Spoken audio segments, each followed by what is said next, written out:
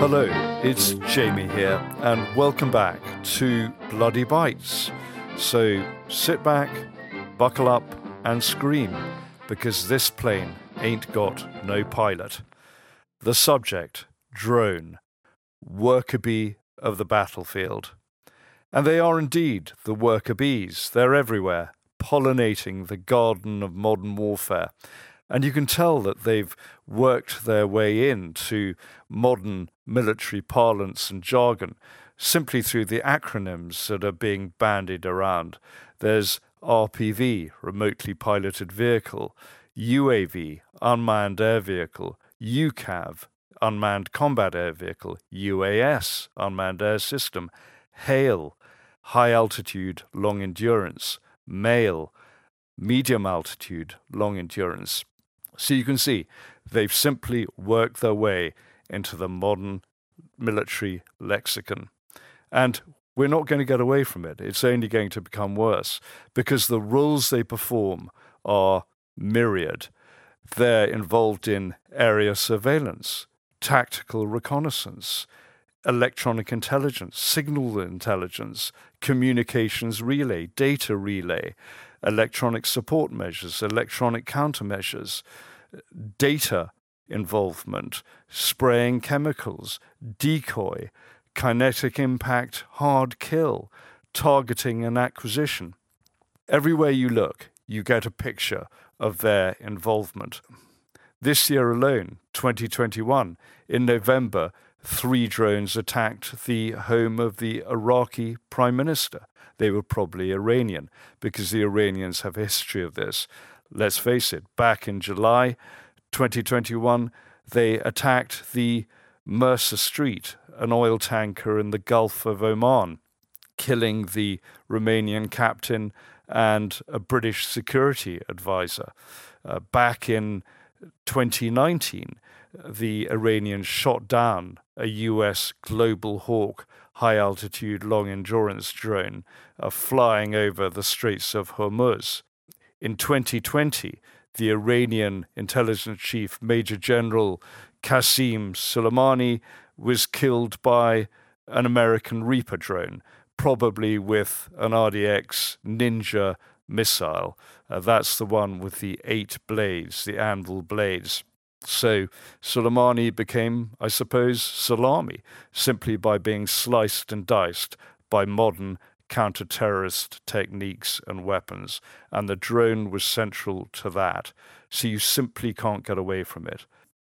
But where did it start? They say that conflict is the mother of invention. Well, the birth mother of the modern drone was probably the Firebee, the Ryan Firebee that was launched in 1951. And it was eponymous. It was everywhere.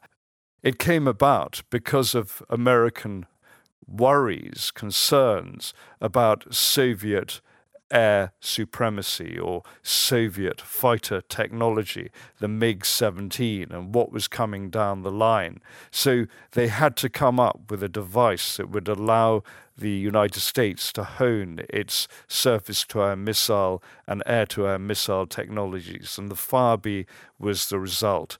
It was so basic, it didn't even have any landing gear. It was simply parachuted down at the end of its run and collected by a helicopter. But that drone evolved. And this is really the story of the drone, how it expanded its roles to fill so many of the sort of areas that you see it in today. So the Firebee evolved into the Model 147, Firefly, and Lightning Bug, because come the Vietnam War in the 1960s, and frankly, it's easier to lose a drone than it is to lose an expensive plane and pilot, with all the political ramifications and emotional ramifications that carries. So here was the Firefly, able to fly at high altitude or low altitude, getting pictures from areas and over heavily defended areas of North Vietnam, which would put a pilot at risk. And that was seen to be the advantage of the drone. And so you see it today in many of the areas where sending aircraft would be too expensive. And that really leads to the advantages of the modern drone. First of all, it is price. It's so much cheaper to lose a drone. If you think that an F-35 Lightning II fighter aircraft is $80 million, that a B-2 Spirit bomber is about $2 billion when you take into account the logistics tail and its atmospherically controlled hangars that are involved. So you can't buy too many of them. You certainly can't afford to lose too many of them. So send a drone instead. When you think that 4 Reaper drones or Predator drones are about $64 million, including their command and control station, then you get an idea of how much cheaper a drone is. Then you come down to the cheap end of the spectrum, and today you see things like the Kratos Valkyrie drone that's $3 million, and that Valkyrie drone can drop a smaller drone, the Altius 600, from its weapons bay, and that's what it has done recently. That's what it shows. So it's wheels within wheels, cogs within cogs, subsystems within systems. So the flexibility of the drone is absolutely vast, and the possibilities are endless. Then you get the cost of the drone. And I'm not talking about price here. I'm talking about the human and political cost. It's so much less than a fighter. Remember that in 1960, Gary Powers was shot down in his U-2 over the Soviet Union. In 1962, Rudolf Anderson, a U-2 pilot, was shot down and killed over Cuba. These were massive moments. These were political moments with strategic import. With a drone, you wouldn't have had that problem, nor would you have had the problem of myriad pilots shot down over Vietnam and held in the Hanoi Hilton, held in those terrible prison camps in North Vietnam. You wouldn't have the problem of human shields during the Iraq War or during the Gulf War, with Western pilots, Allied pilots, held by the forces of Saddam Hussein. Again, the drone is the perfect solution. So apart from price and cost, you also have the issue of deployability and deniability, and herein lies another advantage of the drone. There are none of the problems of basing rights, overflight rights, none of the problems of sending large logistic tails, of sending ground crew, air crew. You simply have a drone flying on station or flying from neighboring countries and inserting themselves in airspace, and no one knows where they've come from. No one knows who's operating them. And that is the advantage. You can take out ISIS and Al-Qaeda targets at your convenience. So that is the deployability and deniability factor. You go to Fort Creech in Nevada. This is where the Americans run their contingency drone operations around the world. You can fly a drone from thousands of miles away. In the UK, it's done at RAF Waddington, which is involved in all ISTAR work for the UK. That's intelligence, surveillance, target acquisition, and reconnaissance using air assets around the world. And that's where the RAF, the Royal Air Force, runs its drone operations from, using its Protector drones, its Reaper derivative drones. So you can see this is where things are going. This is the direction in which things are heading. And the drone definitely has the advantage. You also have the advantage of persistence, the fact that a drone can stay on station longer than a combat aircraft or a pilot. You take something like the Reaper drone, the Predator drone, and that in its modern format can stay on station for 40 hours. That's 40 hours. A pilot would find it very difficult to do. The expense of sending another aircraft to take over from the aircraft on station, again, is a factor. So a drone can do that without any trouble at all. There is a drone called the Zephyr, originally designed by Kinetic in the UK and taken over by the Airbus military side. And that can fly at 70,000 feet for 26 days. It's already broken world records for its ability to persist, its ability to stay on station. And no combat aircraft can do that. So although it has a small payload of 2.5 kilograms, it still has a function and has been used. So again, that is another direction in which drones are heading. And the concept of trickle down, the idea that microelectronics, AI, all these technologies are flooding into the area of unmanned air vehicles. You can see it also in satellite technology. There was the United States with a near monopoly on really high-end reconnaissance satellites, such as its Keyhole satellites, costing $1 billion each. But there's the UK producing its Carbonite 2 spy satellite, and that only weighs 100 kilograms and has a 1 meter resolution for its cameras and has video capture as well. So the technology that is running into other areas such as satellites is also moving into drone technology as well. And this is how the battlefield, the future area of war, the spectrum of war is changing. And those are the advantages. And just look at the capabilities.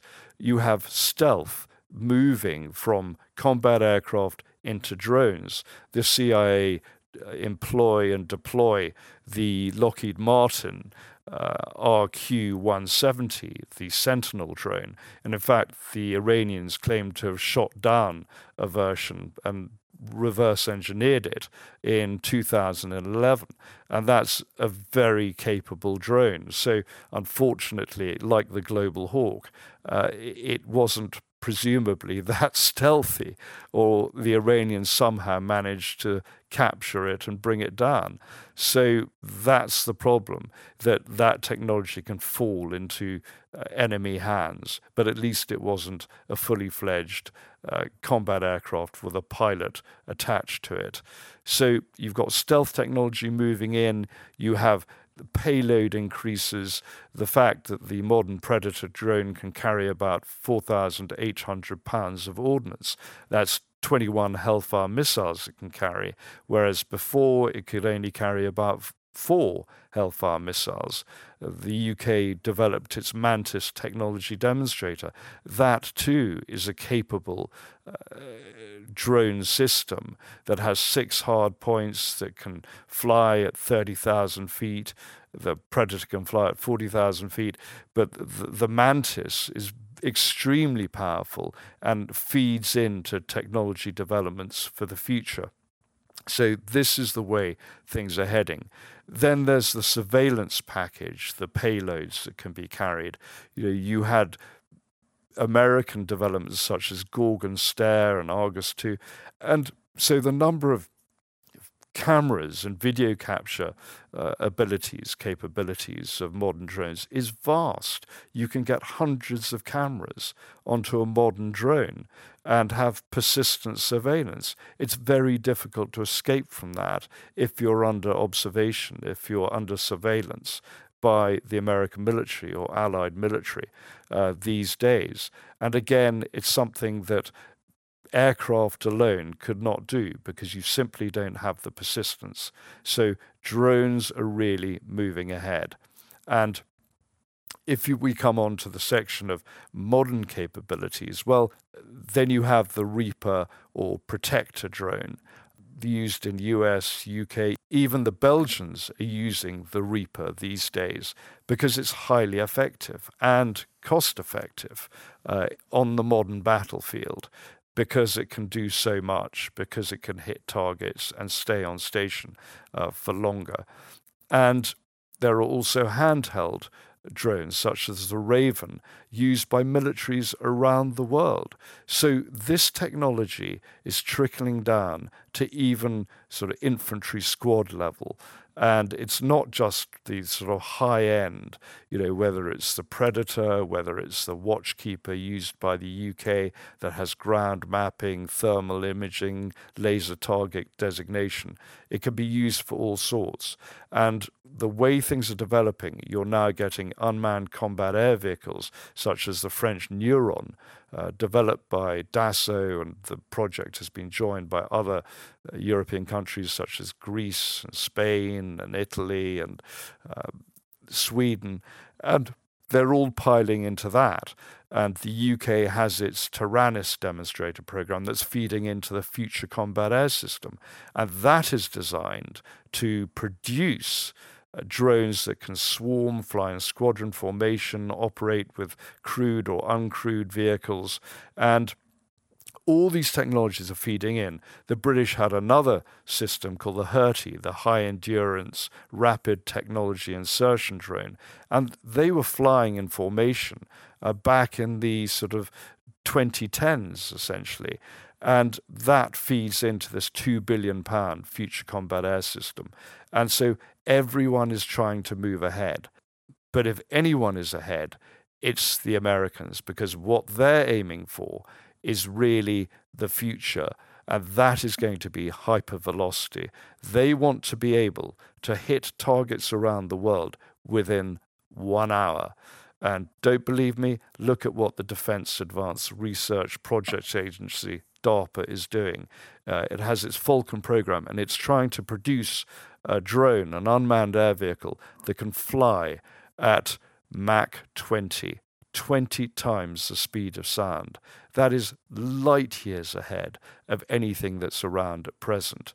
The Raytheon has developed a Hittile, a drone missile that can hit a target at Mach 5. So it can hit warheads, it can hit incoming cruise missiles, and that has already been tested.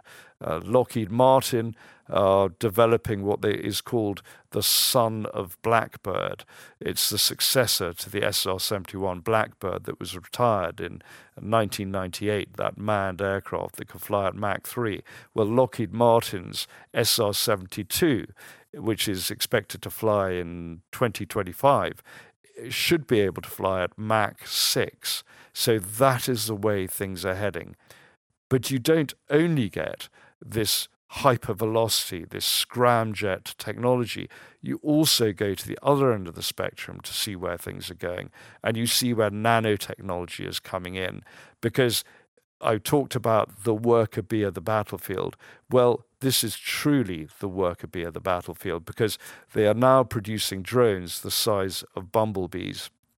And there are actually UK scientists who are taking the brain of the bee and using that to create autonomous navigation systems for drones. That is one end, the clever end of the spectrum. So it's not just speed, it's also the AI and the microelectronics inside these drones that they can process for themselves, think for themselves, attack for themselves. And that is the future. There is a further consequence of all this technological change. You've seen it in the realm of cyberspace and cyber warfare, and that's because of the lowering of the price. That's because the technology has evolved and spread. And it's really about democratization. It's about the technology falling into the hands of others. I talked about trickle down, but this is trickle down and the spread of robotics and AI and microelectronics and technological capabilities to those we don't want to have it, beyond the battlefield, beyond the realm of the conventional. And that's the terrorist sphere. Back in the 80s, people were worried about the PFLP-GC, the Popular Front for the Liberation of Palestine General Command, getting hold of microlights, of being able to spray chemical weapons, of being able to attack targets with explosives from the air.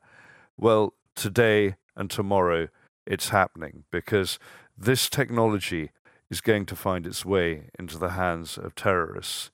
It won't take much for terrorists to plant a bomb on a drone and to fly it into targets of choice, or to fly it into the nacelle of a passenger aircraft. So this is an area that we're going to have to watch. It's an area of the battlefield that we are going to have to be extremely wary of. Terrorism. That is an aspect of drone technology, of the worker bee, of which we should be profoundly concerned. And that brings us really to the postscript, because what I want to talk about here is just an example of how there's a fusion between weapons and drone technology, because the UK, under MBDA, have designed, developed, and deployed a drone missile called the Fire Shadow. And it was believed to have been deployed initially in Afghanistan. But this is just a 200-kilogram weapon. It has a 60-mile range. But the clever thing is it can loiter for 6 hours around the enemy, above the enemy. So you can bring it down with precision on enemy targets whenever you need it, whenever you want it, whether your forces are advancing or whether your forces are withdrawing. And that is a huge advantage to any country, any nation, any armed forces that want to deploy this sort of weaponry.